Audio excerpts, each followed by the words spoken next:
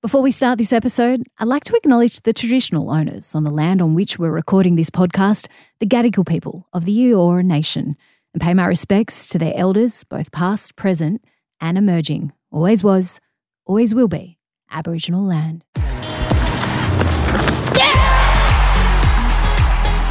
Hey, I'm sports journalist Sam Squires. Welcome to On Her Game. In this episode, I speak with former professional cyclist Rochelle Gilmore. There was no way at that point in Delhi that I was going to come home with a silver medal. Rochelle has been a game changer for women's cycling. There's the achievements on the bike as one of the top Australian cyclists, including a Commonwealth Games gold in the road race in 2010. And then there's what she's done off it. Frustrated at the conditions and treatment of women's cycling teams, she used her own contacts, experience and business nous to launch her own Wiggle Honda team, and doing so set a new standard for women's professional cycling. She also stepped in to help Cycling Australia's Women's Development Program when it was going to be shut down. But for all the challenges she faced as a rider and a team owner, they all pale in comparison to her next endeavour, to scale Everest. At 40, Rochelle is currently training to reach the top of the world, quite literally.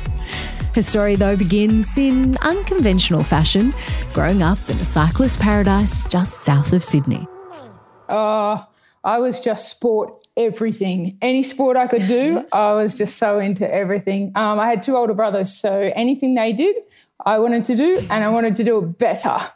But, little Rochelle was just motorbikes, BMX, because of the two older brothers, of course, and then a little bit older, little athletics, swimming club, surf club, tennis, netball, just everything I could possibly do. Because you grew up where I live now, don't you? North of Wollongong. Was it Stanwell Park where you grew up? So my grandparents' place was at Helensburgh. I remember the national cycling coach telling me that I grew up in the best possible area for a cyclist anyway. We've got the national park, we've got the flat roads if you want to go out towards Wollongong across the top.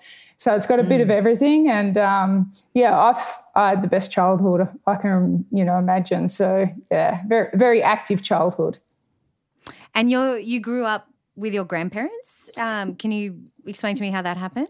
Yeah, when I was 6 years old, my parents got divorced and wanted to live in different areas. So they were living in Helensburgh and my grandparents were there. So my brothers and I lived with my grandparents, I think from the age of about 7 or 8. And it was a pretty unique way to be brought up because our grandparents were they looked after a lot of like stray kids as well. So, and my cousins. So at the dinner table, we would have sometimes like 15 people and we didn't have any rules except that we had to shower before we went to bed and dinner was on the table at 5 p.m. And if it was not eaten by 6 p.m., it went in the bin. So we didn't have, what time we had to go to bed, what time we had to be home at night, what if we wanted to go to school, we went to school. If we didn't want to, we didn't have to. So they said to my parents, they will provide for us, but they won't discipline us. So we didn't have rules. And I think that's I'm grateful for that because we had to make our own decisions. And I think that really, really helped with my upbringing and, going to Europe and being so self-sufficient and independent that you have to make your own decisions and be responsible for those decisions. Because that was my next question. Given that upbringing, which is so unusual, what impact did that have? But you think it was a positive thing that you had more independence? Yeah, absolutely. Both for Did you take advantage of it though? We did. Yeah. Sometimes we would ride horses down to the big dam and just stay there for 2 or 3 days, just sleeping under the stars. And, we'd blow up these cans of baked beans in the fire and, we'd get these little motorbikes and we'd just ride them around the local depot at the tip. And, we did. We ran riot a little bit. We took advantage of that. But I still think it was a real positive, especially with me, with my sport. And I can remember my grandma saying that maybe you could do a little bit better if you went to bed earlier. So I think I was only about 8 years old then, and I started to go to bed at 8:30 every night. And I thought, she said to me, the hours before midnight are the most important. So I was like, okay, I'm going to go to bed at 8:30 every night. Right. She had her ways then of doing that. When you said stray kids, do you mean kids who... Well, in Helensburgh, there was a lot of kids who ran away from home or, because it's a little tiny town that's very hard to get out of when you're young. There's only very few trains that children are not normally allowed to catch. There was a lot of kids that had fights with their parents and wanted to leave home. And my grandma and grandpa always had their doors open and beds available for children to stay. So one of those kids still actually lives with my family at the moment, one of my brother's best friends. So there would be people come and go all the time. And my grandparents had a very active life, being involved in the church, running the church, and also being the head of the Masonic Lodge. They had events on all the time. They had lots of friends come over to choir practice and things like that. So there was always just loads of people in and out of the house. Yeah. Did you still keep a close relationship with your parents even though you weren't living with them? For a period, no. I think between maybe, say, 9 years old until 16. We'd speak a couple of times a week briefly if we could. But then when they both got remarried and settled down again, then our relationships became a lot closer again. So now I spend as much time as I possibly can when I'm in Australia with my father. He's got 2 younger children now, and very close relationship with them. And with my mum, she comes to Europe all the time to stay with me, and I've just dropped into Dubai to stay with her for a couple of weeks before I get back home for the Wollongong World Championships. Are they, were they young? Is that why? Yeah, I think they got married very young and had children very young, super young. So yeah, right. Yeah. Did it affect you anyway, like not having them around in those teenage years? In the way that I still crave that love and affection that I guess I didn't get then. I really, probably in the last few years, I've just realised that, they are my parents and they're both very unwell. So I try to, even though they're uncomfortable with hugs, I try to do that all the time. And Mum might be, get off me. But I try to be really affectionate and I want to be. It's just a bit foreign for them. So, yeah. Yeah, but it's not foreign for you?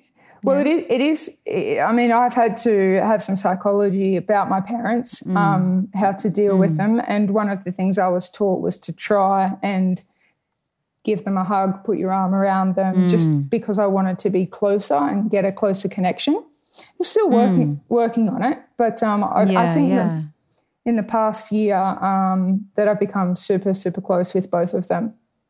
Yeah. That's good. Thank you so much for sharing that. It's really, really fascinating. How did you find cycling? Because I know you were super active in surf club. You were really successful in, and I know that because you were like in surf club with my husband as well at some stage. Wow. I think that's crazy. Tells me, but you were really sporty kid. But cycling, and we're the same age. When we were growing up, wasn't what it is now. There weren't groups of people going for rides everywhere. It wasn't like the thing that people did. So what was that era like, and how did you find cycling, and what was your first thoughts about it when you started riding? Well, because I had been travelling with a group down to South Lakes and to do BMX, training and racing on the weekends around surf club. They were my 2 main sports, were surf club and BMX.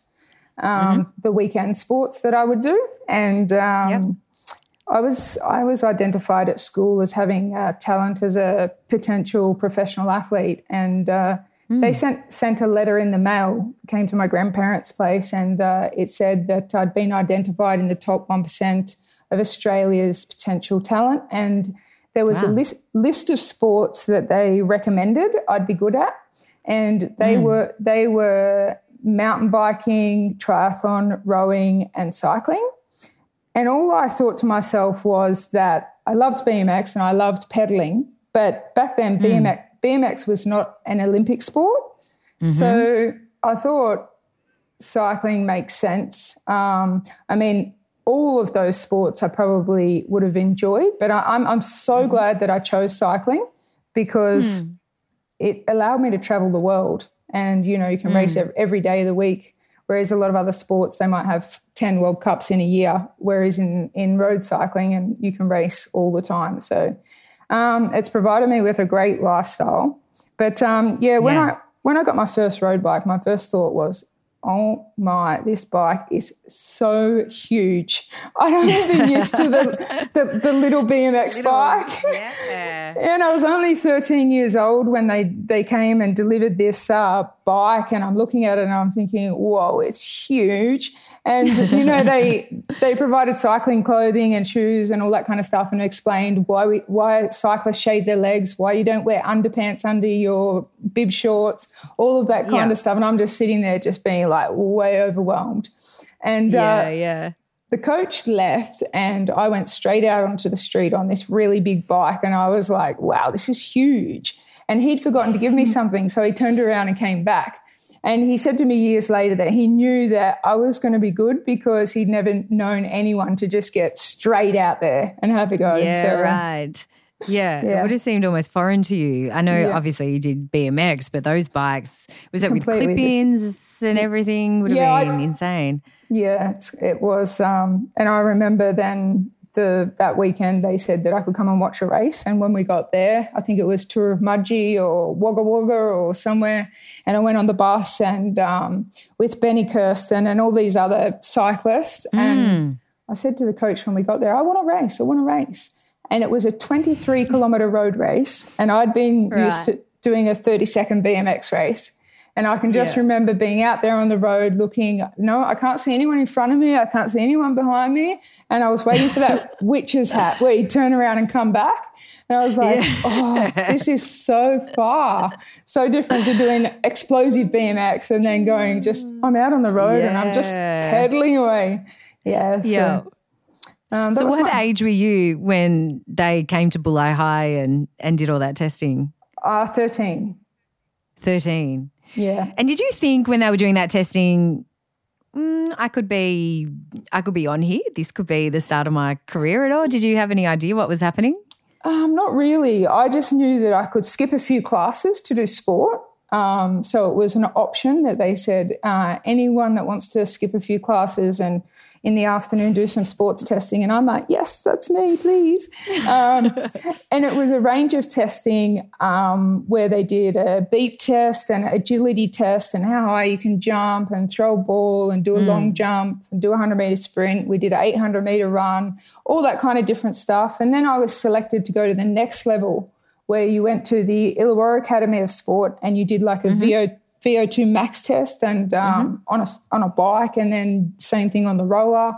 And they did some, blood lactate testing and all that kind of stuff. And then you get selected to go to the next level that was at the New South Wales Institute of Sport.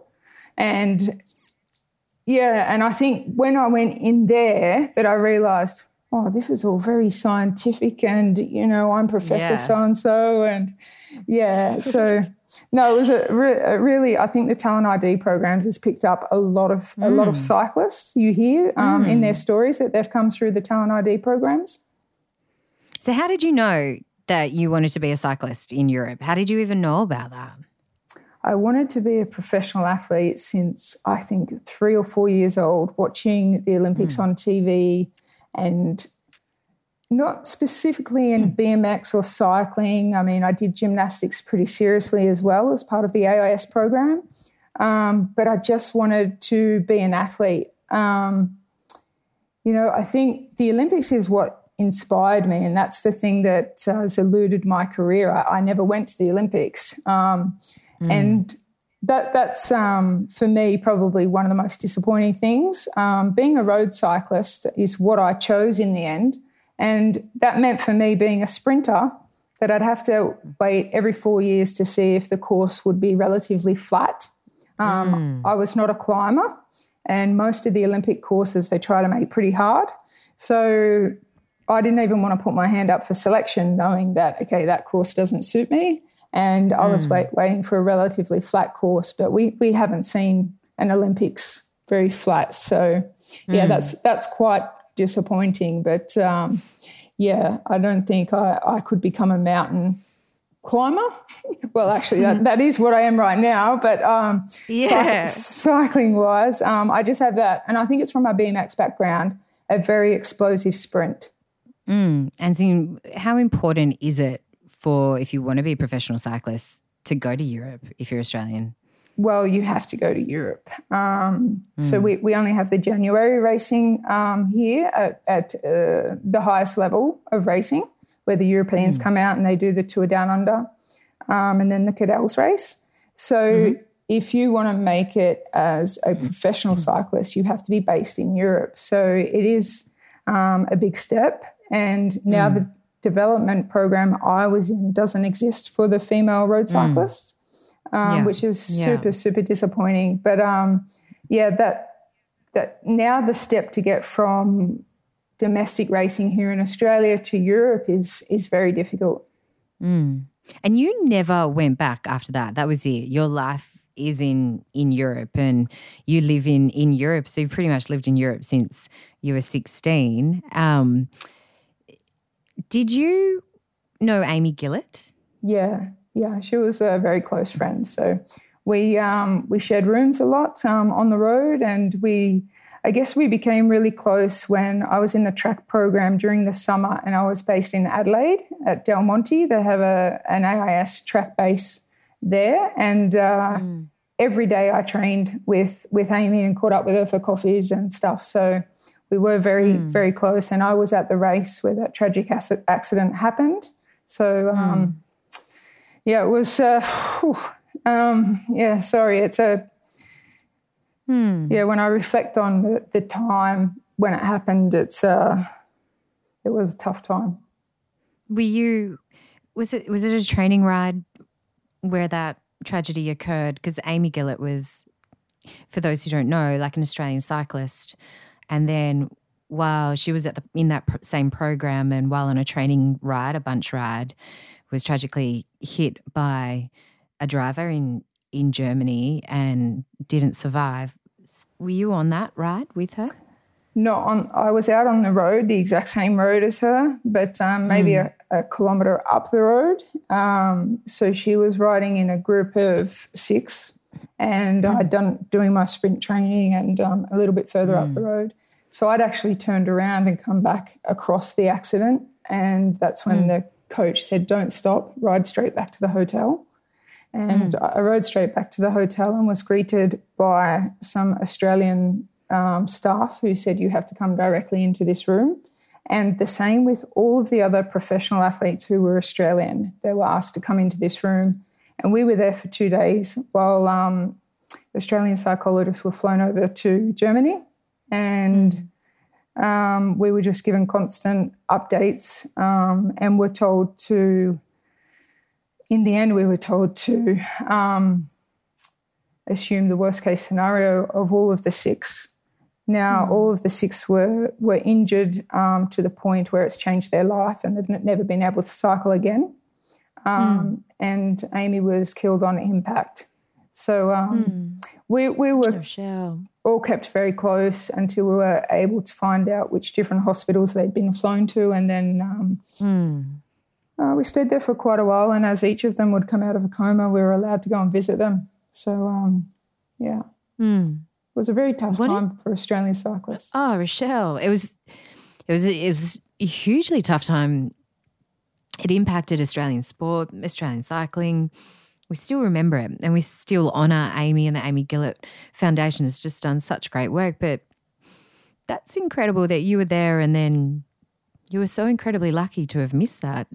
Did that play on your mind? Was that something that you long thought about? It's nothing. I've actually never thought about that. I've never given it a thought.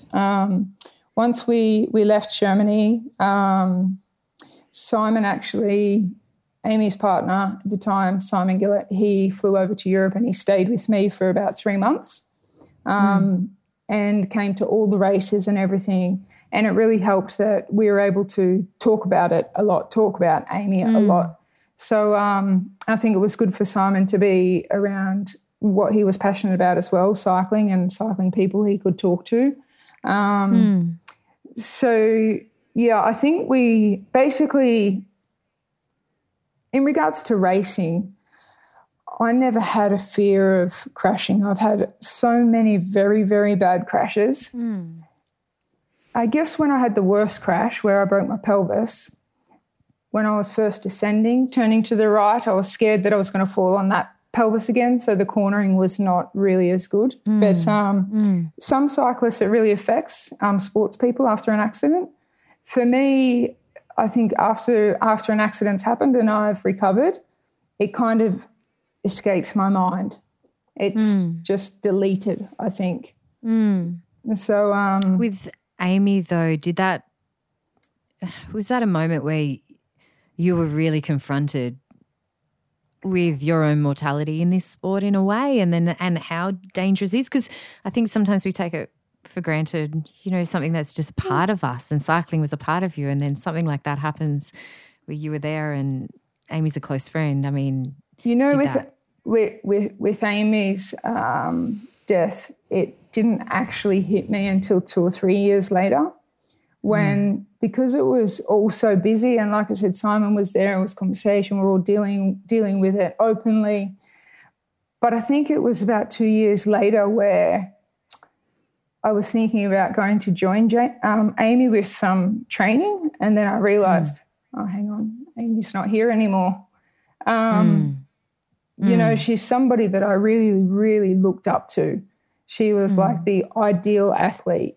She was hard as nails, and she never let, no excuses. It was just so we were good training partners when I was in Adelaide, and I was reflecting on where I'd got the fittest and where I'd become the strongest, and I thought I'd be good to go back down to Adelaide for the summer and just train hard with Amy. And then it really hit me, and it was just a moment I was by myself and, couldn't stop the tears. And I think that was it. It's really strange how, sometimes it does take a couple of years to sink in. It was definitely the same with my grandfather. Every summer I came home, I was like, okay, the first thing I do is go down and see my grandfather. And it happened for about 3 or 4 years. I was like, oh, hang on, he's not here anymore. So, I think these things affect everyone differently. And they hit you at different times as well. And sometimes you just don't have any control over when grief is going to hit you, right? That's right, yeah. Olympics was something that eluded you, and you've talked about that, but you started to get a reputation in the media for having this bridesmaid tag. You picked up 2 silver medals at Manchester Commonwealth Games. Let's go back a bit. Yeah. Go. I was second at the BMX World Championships. I was second 2 years, 88, I think, or 87. Sure. Yeah, go. So BMX, I was second at the World Championships. Junior Worlds in the first year, second. Junior Worlds in the second year, second. And then in the elites, I was second at the Commonwealth Games in Manchester. 4 years later in Melbourne, second. And during that time, I probably had 1 or 2 silver medals at the Track World Championships. Okay. And then the first real big win came at the 3rd attempt at the Commonwealth Games in 2010. So it took a long time to break that barrier. And what I will say is there's this saying that older people around our age or older say, if only I knew then what I know now. And for me, it's that all those second places, I was convinced that that girl was stronger, that girl was faster. But now I look at it and I think, okay, how can you race 130 kilometres and be beaten by 2 centimetres and that be a physical thing. So what I know now is that there was a mental block, because it just can't be possible that you always run second and there can just be that much difference. And it was always a throw for the line. It was always a couple of centimetres. So there was a mental block until the Commonwealth Games in Delhi. And so it did play on your mind that you were constantly getting second. There was no way at that point in Delhi that I was going to come home with a silver medal. It was just something that clicked. It clicked in my mind when I arrived in Delhi. I turned my computer off and my phone off, maybe even a week before when I was at the World Championships commentating. Maybe that's when I decided this time I'm not coming home with a silver medal. So, so then we had our team meeting the night before the race, and I was asked to lead out and work for another rider in our team. And I went away and called my coach who was back in Australia, and I said, but we always said I was not coming unless I was the lead rider. Yeah. So then I had to call all of the big staff in and have a big meeting and say, look, I'm not going to work for someone else here. I've done my time. I'm racing to win. This is my time. Yeah. So we came up with a good strategy where we would both have an opportunity, which was Chloe Hosking. Yes. She's got a really long sprint, and I was only to come off her wheel if someone was coming from behind. And Lizzie Armitstead from the UK, who's now Lizzie Deignan, she came up on my right side pretty fast, so I jumped out of the wheel of Chloe. I ran first, Deignan ran second, and Chloe third. So we got a good result, and it was a good plan, and everything worked out. But not for a minute during that race did I think that I wouldn't win. Something clicked, and it was like, okay, I'm ready. Did you feel extra pressure because you said, let's change the plan. I'm here to win and I can win. Did you feel a little bit of extra pressure because of that? I don't think so. I don't think I felt the pressure. And I think, too, one of my other favourite quotes is fail to prepare, prepare to fail. That's my favourite too. During the week before, I was in Geelong before we went to Delhi, and every session I hit personal best power outputs. So I was at my absolute strongest. And I think that really helps. If you're prepared, you get on the start line, you know that you have more power than anyone else in the race, and you've got a strong team, you've got good support. It's going to come down to a sprint. I'm the fastest here. Really helps to be prepared to get on the start line and know that you're the strongest. It was just a different experience to every other race I've had, where there was a lot of self-doubt. Not my biggest problem looking back with all those bridesmaids, those second places, was that I don't think I believed in myself enough that I was the best. And I don't know where that came from, but if I look back, I feel as though it's not that I didn't want it enough, because I left no stone unturned and I trained harder than anyone you can imagine. But getting into the race, for some reason, I just, like I said, from centimetres every time. Now, you did something really interesting and really extraordinary, Rochelle. In your career, you started your own women's professional cycling team. Take me back. Where did that inspiration to do that, or that impetus, where did that come from? Every year of my pro cycling career, I changed teams. I experienced a lot of different teams, Italian teams, Danish teams, Belgium teams, back to an Italian team, several different Italian teams. And I felt that the sport was the organisation was nowhere near as professional as the athletes. And so many times I felt like I prepared, and with the other athletes as well, we trained so hard, we give our whole lives to this, but the organisation let us down. And some examples are as simple as this. We live in Italy, we have a race in Germany and a race in Holland, and the team decide that we're going to squash into the cars, we're going to have 3 in the back seat, and we are going to drive and arrive at midnight or 1 a.m. and race the next day and be expected to perform. We don't stop. We don't have stretch our legs. We don't have water when we get there. We have to walk around the hotel for half an hour trying to find water, or the hotel's so cheap that there's no air conditioning and it's hot, and just little things like that where we were expected to perform, but everything fell apart in the last 24 hours. So I built this desire probably very early in my career. I'd say after I had experienced 3 teams, I just built this burning desire to create a professional team where the athletes were given an opportunity to get the best out of themselves. And that burning desire just got greater and greater when I would experience, small things like this. We get out of the car, we walk up a flight of stairs with our bags. We've just done day 7 of the Giro d'Italia in 40-degree heat. We put our suitcase down and then we realise, I've got to go back down now with my washing. Go back down with my washing. Then I get back and then I'm like, there's no water in the room. I've got to walk back down and get water. And this wouldn't happen in the men's teams at all. It didn't happen for the men's teams. No. But this kind of thing was not optimal to get the best performance out of yourself.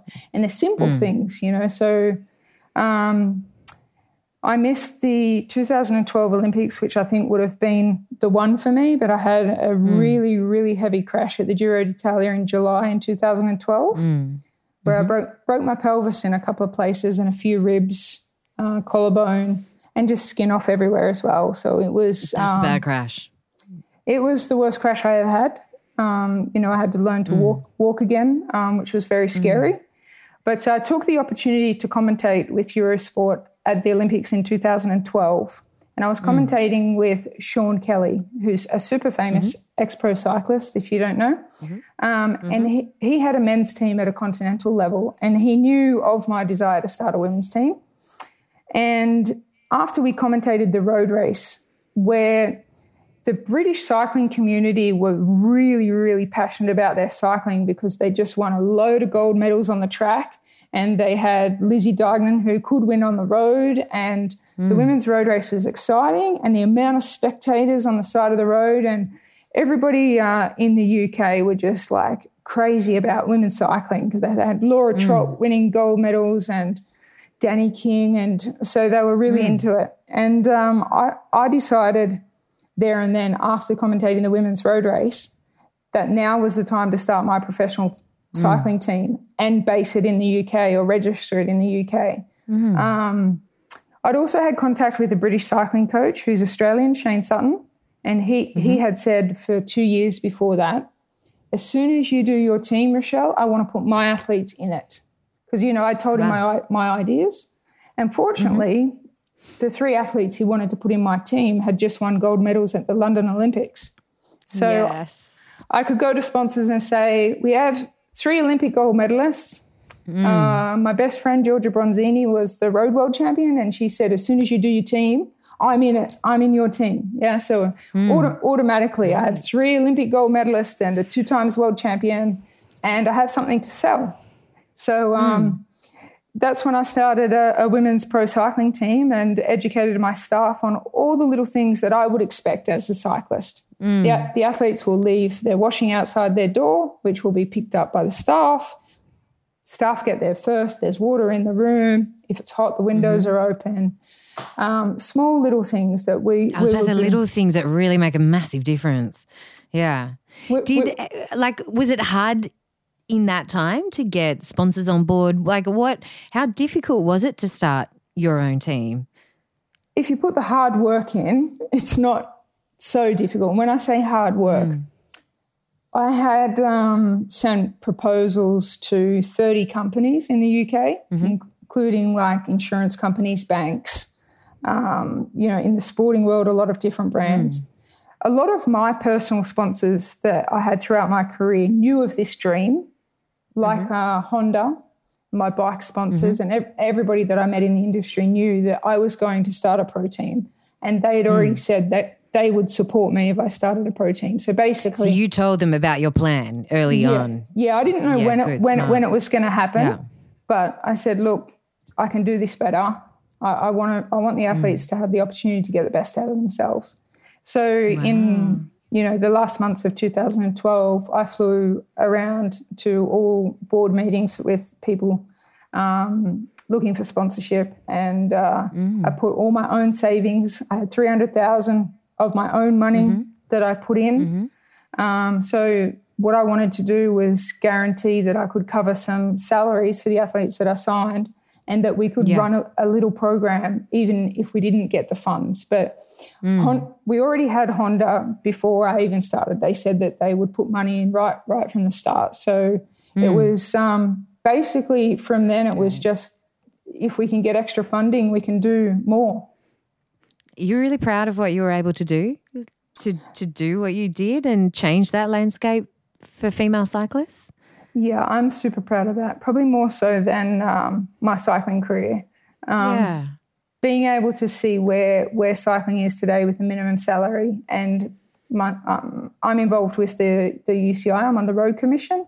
So I had a really big impact on setting the level of professionalism that needs to be introduced to women's cycling, and actually doing it as well, and being able to say, look, we do it. This is what we pay our riders. So this has to be possible for people to meet. And we kind of set a benchmark, and now the sport has even exceeded that. It's the female cyclists now, say the top 100, maybe even 200, probably top 100, you could say, are on a really decent salary. Maybe 50 riders in the peloton are on six figures. So it's come a long way.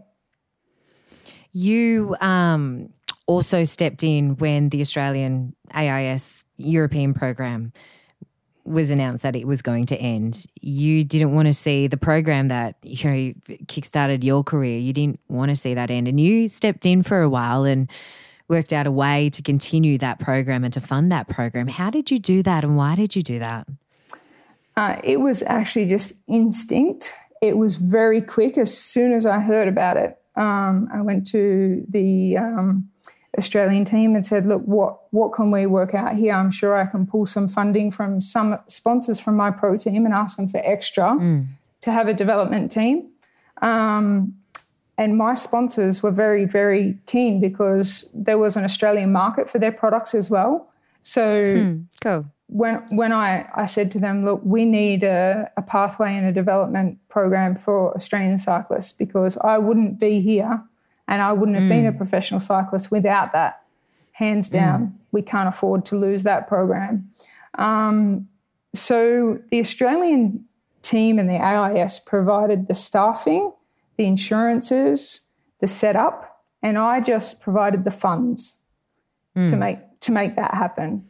So to fly, select 6 riders each year, fly them over to Europe. They would stay for 6 months and race and get an opportunity to show themselves to the professional teams and try to negotiate professional contracts. So that was a great program that was actually squashed when we got a new president in for Cycling Australia, Simon Jones. And I couldn't believe it when I sat down with him at the Tour Down Under, and he said, look, we're putting all our funding into where the medals go. And I said, well, what if I got more funding? And the problem was I couldn't have my own development team race in Europe because they can only race and get a start as a national team unless they have a ranking in the top 10. And we didn't want a ranking in the top 10. We wanted development riders, young riders. Yeah. So the only way we could get guaranteed starts at races, they select the top 10 pro teams and they give the national teams a start. So we needed to wear the Australian national jersey and be the Australian national team. So I couldn't do it without that. But the Australian national program decided that they would stop with the women's development program. Sad, right? Super, super sad. Hats off to you for continuing that program as long as you could. That's just, you cared, right? And that's the thing about you, Rochelle. Like, you care about the future of the sport. It's not just about getting the most out of it for yourself. It's making sure, the legacy lives on. Yeah.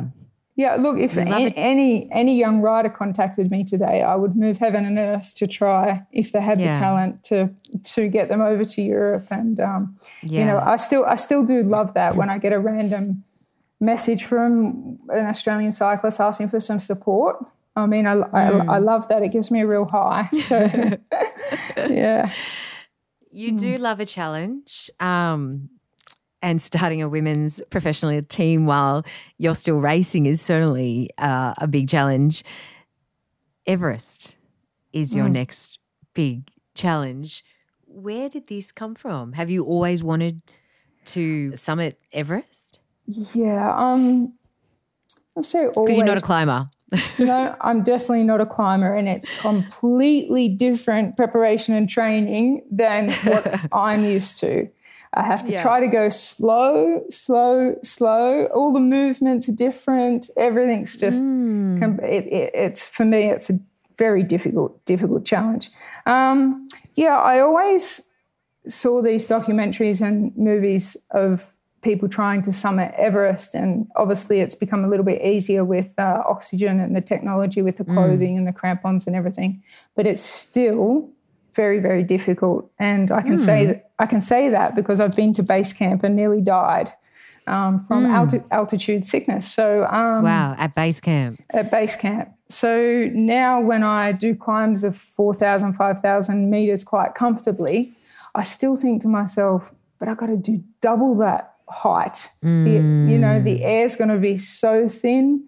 Even at 5,500 meters at base camp, you're just taking one step, having a rest, one step, having a rest, and Everest is over 8,000 meters. So it's scary, and I'm nervous. I'm scared. I don't know how my body's if it's going to cope with the altitude.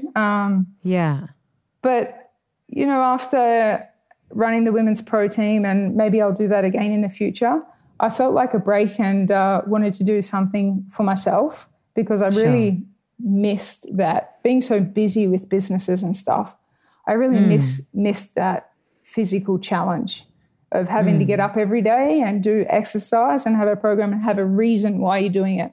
I stopped exercising because I didn't have a reason to do it.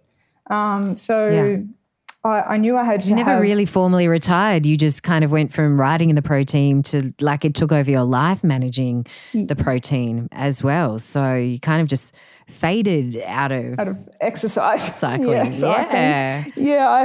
faded out, and I became so busy that I was just working day and night around the clock to serve other people and to give them the best opportunity they could. And I enjoy it very much, but I was getting, after 6 years of basically not sleeping, not looking after my diet and not exercising, I just kind of decided that I need to slow things down here, get my health back on track and start, for me, it's there's still no balance. Lifestyle balance, because I'm all or nothing with everything. I can't just an athlete's do mind, things half-heartedly. So but I must admit, when I decided a few months ago that I would attempt Everest and I'd make that commitment, I didn't realise that I would have to go back to being a full-time professional athlete mentality. And I didn't realise fit enough. To get fit enough. I didn't realise until 2 weeks ago when I showed up to, probably 3 weeks ago, to Chamonix and thought I could just climb a 4,000 metre mountain, and I got halfway up it and I couldn't take another step. I was just like, I'm not fit enough, I'm going to have to work really, really hard to do this. So it kind of hit home, and I was a few days pretty depressed about the fact that I couldn't climb that mountain. And with my coach and my doctors, I decided, okay, from today, I'm going to put my training first before everything else until Everest. I mean, it's 6-7 months away, so it's that's not that long, is it? Really? It's not How long. are you training? What are you doing for training? How do you prepare for a climb for climbing Everest? The specific stuff's quite important to get onto those mountains that are 4,000 or 5,000 meters to get Chamonix. Chamonix, yeah, to get the action of climbing. I've done a lot of rock climbing, and now that's probably one of my strengths. It's going to be that slow through the snow with the thin air I'm going to struggle with. So, for example, this morning I've just done 1 hour on the step machine in the gym. And then this afternoon, because we're on the 10th floor, I'll put my hiking boots on and my backpack, and I will do 1 hour walking up and down the stairs. And tomorrow I'll do an hour of swimming in the morning, and then 3 hours of stair walking. I'm going to have to get to the point where I'm doing some 6 hour stair training, because sometimes we will be 6 to 8 hours just slow stepping. Climbing. So yeah, I've done a little bit here on the treadmill, but there's nothing like the real thing, being out there. How do you acclimatise to the air though? What do you have to do to kind of prepare for the lack of oxygen up there? And like, as you said, oxygen sickness. Is it? I've been asking all the same questions you're asking, because I don't know the answers. Is there an internet site? Is there like a training program? Like when you train for a marathon, you can find so many training preparations and plans online. The only thing that I need to do is a 6,000 meter climb, which is in October, in Nepal, called Amadabalam. So that's 6,000 meters we'll do without oxygen. So see how the body goes without oxygen. And Chamonix at 4,000, you got oxygen sickness. Yeah. At 4,000 meters, you got sick. Well, right. 5,500 is where I got the AMS, they call it, altitude mountain sickness. And I also altitude sickness, yes, not oxygen sickness. Got that right. Altitude sickness, of course. Yeah. My oxygen saturation at sea level is around 98, 99, 100%. My oxygen saturation in my blood went down to 38, and it happens very, very quickly. So you're climbing, you feel fine. I'd actually reached the base camp, and I was on the way back down, and I was just walking down, and I started to stumble, and I was like, I've never been drunk in my life, but it was kind of like I couldn't walk a straight line. I just kept stumbling. I got to the hut. I was the first one back down to the hut, and got changed into some dry, warm clothes, and I was just sitting there, and I felt quite fine, to be honest. Maybe just a little bit lightheaded or dizzy, but they started to test everyone's oxygen. And everyone was around, say, 70 or 80, and they passed it to me, and it was 38. And I said, well, check it again because I feel all right, 38. And then it was just panic stations. They put me on the oxygen, and oxygen levels went straight back up to 100. They took it off, straight back down to 38, and that's when they said, okay, we need to get you. It was already dark, so they said, we need to get you down the mountain. 2 of the Sherpas are going to go with you, and you don't say goodbye to anyone. You just go as fast as you can down the mountain. So I'm like, okay, I'll run down and get 1,000 meters down, and then I'll have oxygen. I'll be fine. The Sherpa said after 10 minutes I passed out. So they had to carry me, and they had to rig up a thing on their back, a piece of wood. So because I couldn't hold on to them. And the 2 of them had to kind of carry me, and apparently when we got to some oxygen, because we only had one cylinder up at base camp, they couldn't use it all because they still had the rest of the group. That's why they said to go down. Right, So the Sherpas carried me, I don't know for how long, through the night, but when I woke up the next morning, I was in a tin shed with a string coming down with a drip, and the floor was just like dirt, and I was like, hello. And this American doctor came in, and he said, Rochelle, I thought you were going to be the first person that ever died on my table. I said, I feel fine. And he said, if these 2 guys if they were 5 minutes later, you would be dead.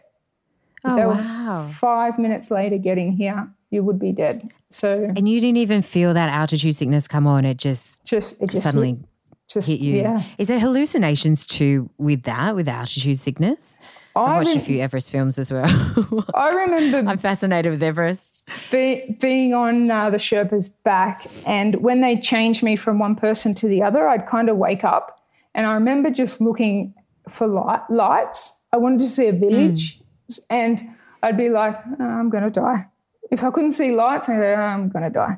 And I really wanted to say to the Sherpas, guys, because I could tell they were panicking and trying, guys, just give up. Don't worry. I'm happy. I've had a good life. But you can't speak. I couldn't speak. But these are the things I remember thinking.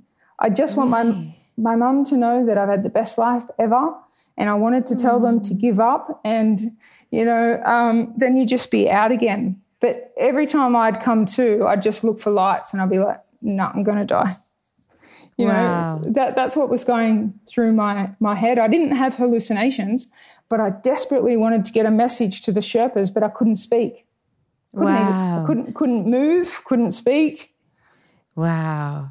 Yeah. Do they give you any tips how to prepare for that then? Because that was base camp of Everest, right? Everest, yeah. Yeah. They say that they believe that it won't happen this time, because last time I went up with a group of athletes who do the 4x4 100-metre relay, and we went up way, way too quick, and that was the cause of it. So I was explained by the guide I'll have on the next 3 climbs that if the program says 6 hours and you take 5 hours, and then that's 1 hour that your body can't catch up, and then the next day acclimatise, yes. And then if you go quicker the next day by 2 hours, then you've got 3 hours that you've not acclimatized. Now, on our programs, when it said a 6 or 8 hour hike, we were running it in 2 hours every day. And then we'd get to the hut and we'd go, oh, we could probably run up that peak. So we'd go do another peak and come back down. So that's like 4 hours, 8 hours of acclimatizing that you've lost, right? Yeah. So every day, I think the maximum we took to do the 6 or 8 hours it was supposed to take was 2 hours. So apparently if I take the time to acclimatise, that it won't happen like that. Right. Because it happened to three of us on the group. So it had to be helicoptered and all athletes. Down. Yeah. Wow. Yeah. The overcrowding of Everest is an issue. Obviously that didn't happen during COVID, but is that an issue as well? Like the big queues for people wanting to summit and the overcrowding of that? Yeah. I've decided to pay the maximum amount that you can to have the privilege of not having to go in the queues, which means that we will be the first to take off up the mountain. Sure. So I'll be climbing with Nimsdai. That's not paying for that. You like that's if you can do that, like that's the safest way, right? To do that. Yeah, because of my health and already having experienced AMS and pulmonary edema, I have to take the precautions. I have to have the best team around me. And there's a Netflix documentary called 14 Peaks, and it's about a guy called Nimsdai who did those 14 peaks in a record of, I think, 35 days. He did the 14 8,000-metre peaks. God. Yeah. And the record that stood before him was 8 years to do those 14 peaks, and he did them in 35 days. What? Well, he's going to be my guide. Right. So I've got the most experienced team around me to make sure, you know, the doctors and everything, we're all in contact. Because if you've had the AMS before and the pulmonary, there was pulmonary and something else, edema that I had, fluid on the brain and on the lungs, that you do have to, you do have to take every precaution possible. Yeah. And this is a big investment for you, isn't it? Like you're a successful businesswoman and you've got a number of businesses, but this is like you've had to make a few sacrifices to be able to kind of invest in this experience.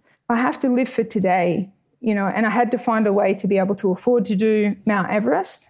And I'm not worried about it at all. In the future, I may be able to buy another apartment, but for now, if I have a lifespan of 2 years, what do I want to achieve in that 2 years? Well, I've always wanted to climb Mount Everest. So that's why, I think to myself, don't put off until tomorrow anything that you don't want to die having left undone. So basically, I'm living for today because I want to achieve that. I want to achieve standing on the highest point of the world. So a little bit of sacrifice there, but it's hundreds of thousands of dollars, isn't it? Can I ask how much it is? It's like, are you comfortable? Yeah, I'm comfortable with that because it's all actually looking through all the different programs that are on offer. The prices are very, very similar. So to do a group package like where you'll have 10 people will cost you around 150 to 200,000. If you want to do it with a smaller group of 5 or 6, it's 300,000. That's what I've chosen to do. This is US dollars. US dollars. Yeah. So, and that's just for the Everest attempt. So you still need to buy your flights to Kathmandu and back, and all of your equipment, which has been very expensive. Hugely because it's expensive, a lot of stuff, like 1,500 euros for a sleeping bag, and then they tell me you need to have 2 different sleeping bags, and I'm like, right. So I think I've calculated just for the expedition, it'll be over 500,000 Australian dollars. But we're worth it. Once in a lifetime opportunity, right? Yeah. And you said you're scared? You do have fear? I'm scared that my body will let me down. I know I'm mentally tough enough, and if my body will allow me at altitude to keep going, I will, even if my fingers and toes are freezing off, I'll just keep going. But the altitude, because I've had that experience where you can't control. I felt like I couldn't control it. It was just like one minute I'm fine and the next I'm passed out. I'm gone. Yeah. So that would be disappointing for me if I get to 6,000 meters and I pass out and I can't attempt going any further. So not scared of death or anything like that. Just worried that the whole attempt will come to a stop if my body just chooses to shut down. Yeah. I know I've got all the safety and insurances around me to get me down the mountain safely. But Have you watched you've watched a lot of the Everest films? Yeah, I keep watching them over and over. So because they scare you to the point where you want to train harder and be more prepared. And you want to know things. I mean, when I did my training camp the last couple of weeks in Chamonix, I was learning a lot about. I love Chamonix. I love that place so much. Yeah. I was learning. I had no idea about the crevasses, crevasses they call them, the crevasses. Where they just open up. And we were walking over them and stepping over them, and I'll have to walk across ladders across them, and and that's like ice where it's just a crack, a massive crack, meters wide. Yeah. And it just goes down. You can't see the bottom. It's so deep, and it can just open up at any time underneath you as well. So I actually got a little bit scared when we're walking around these crevasses and stepping over them. I'm thinking, well, hang on, if this snow ice underneath me could open up at any time, it could just open up.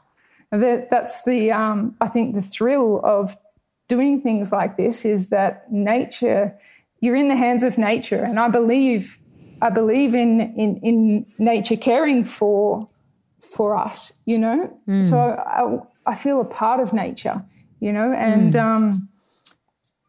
I'm just. It's like if you learn too much, you can get a little bit scared, and sometimes you think, well, I don't even want to know about that, because if I don't know that the earth would open up underneath me, then I won't be worried about it. Yeah, I get that. I totally get that. Because going across those ladders as well, because you've got the picks on the ends of your boots, and I mean, just walking across those ladders, and that's like the biggest, big ones, like to get to second base camp. Is that right? Yeah. Like you got to go through those ladders and ride over this crevasse as well. When I through get the ladder, to, how tricky is that on your feet? You can't trip, and then you're down that. Well, watching the documentaries, I've started to think that when you see the crampons of the big feet, they can rest on the ladder on the first bit of the ladder, and the second bit, the foot's on both. But my foot's so small, I'll have to balance on one. So when I get back to Australia, I'm just going to put a ladder outside and put my crampons on, and I need to be able to balance across the ladder without holding anything and be comfortable and know where to put, because I haven't walked on a ladder yet with crampons. So I need to know where to put my feet, and if I can balance across the ladders without using my hands, I'll be happy. But when I get back to Australia, I'm going to get a ladder out and I'm going to put it on the lawn, and I'm going to just practice in my crampons and my boots trying to balance across it. Because before, a couple of months ago, I didn't even know what crampons were, and I'd never walked on snow with crampons. No, I've never heard of them. Yeah. And they're the boots that we're talking about, aren't we? They're the spiky things that strap onto the bottom of your boots. Yeah. Right, yeah. Far out. It's extraordinary. I'm so excited for you. I've loved following your journey on Instagram as well. When you do it afterwards, come back. Can we do an updated episode to talk about it? That would be absolutely. Awesome. Yeah. Yeah. All right. We'll have part B of Rochelle Gilmore. In the meantime, World Championships in Wollongong. Where I live. I'm really excited. We'll have to catch up during that time. Yeah, definitely. As well. I'm really excited. Best of luck with it. It is fascinating. I'll live vicariously through you. So yeah. We finish off every podcast by asking our guests what message they would send their younger self. And if you could go back and tell that little BMX loving Rochelle Gilmore something, what would you tell her? For me, I would definitely say to believe in yourself and have, when I say courage, I had no fear, but believe in myself more. I think believe in myself. Courage is different to no fear, isn't it? Yeah. They're two different things, aren't they? Have the courage and believe in yourself, that you deserve it. You can do it. You know, that's something, like I said, throughout my whole entire career that I struggled with, just believing I was worthy of winning and that I could do it. So, yeah, I'd tell my younger self, believe you're the best, believe you've done the work, believe you can do it, and just have the courage to do it. Yeah. You're an extraordinary human, Rochelle. You've done such amazing things for women's cycling, and you've worn your heart on your sleeve, but you've also, I mean, people could have just walked away and turned the other cheek, but you didn't. You set about to do something about it, and you've made an impact. And I can't wait for this next big challenge, which, I mean, you've shown you have a ton of courage throughout your career, but this will be something else. So the courage is there, right? You've got it. Yeah. But thank you so much for joining me on Her Game and sharing your story. And part B, after Everest. Let's do it. Yeah. Thanks, Sam.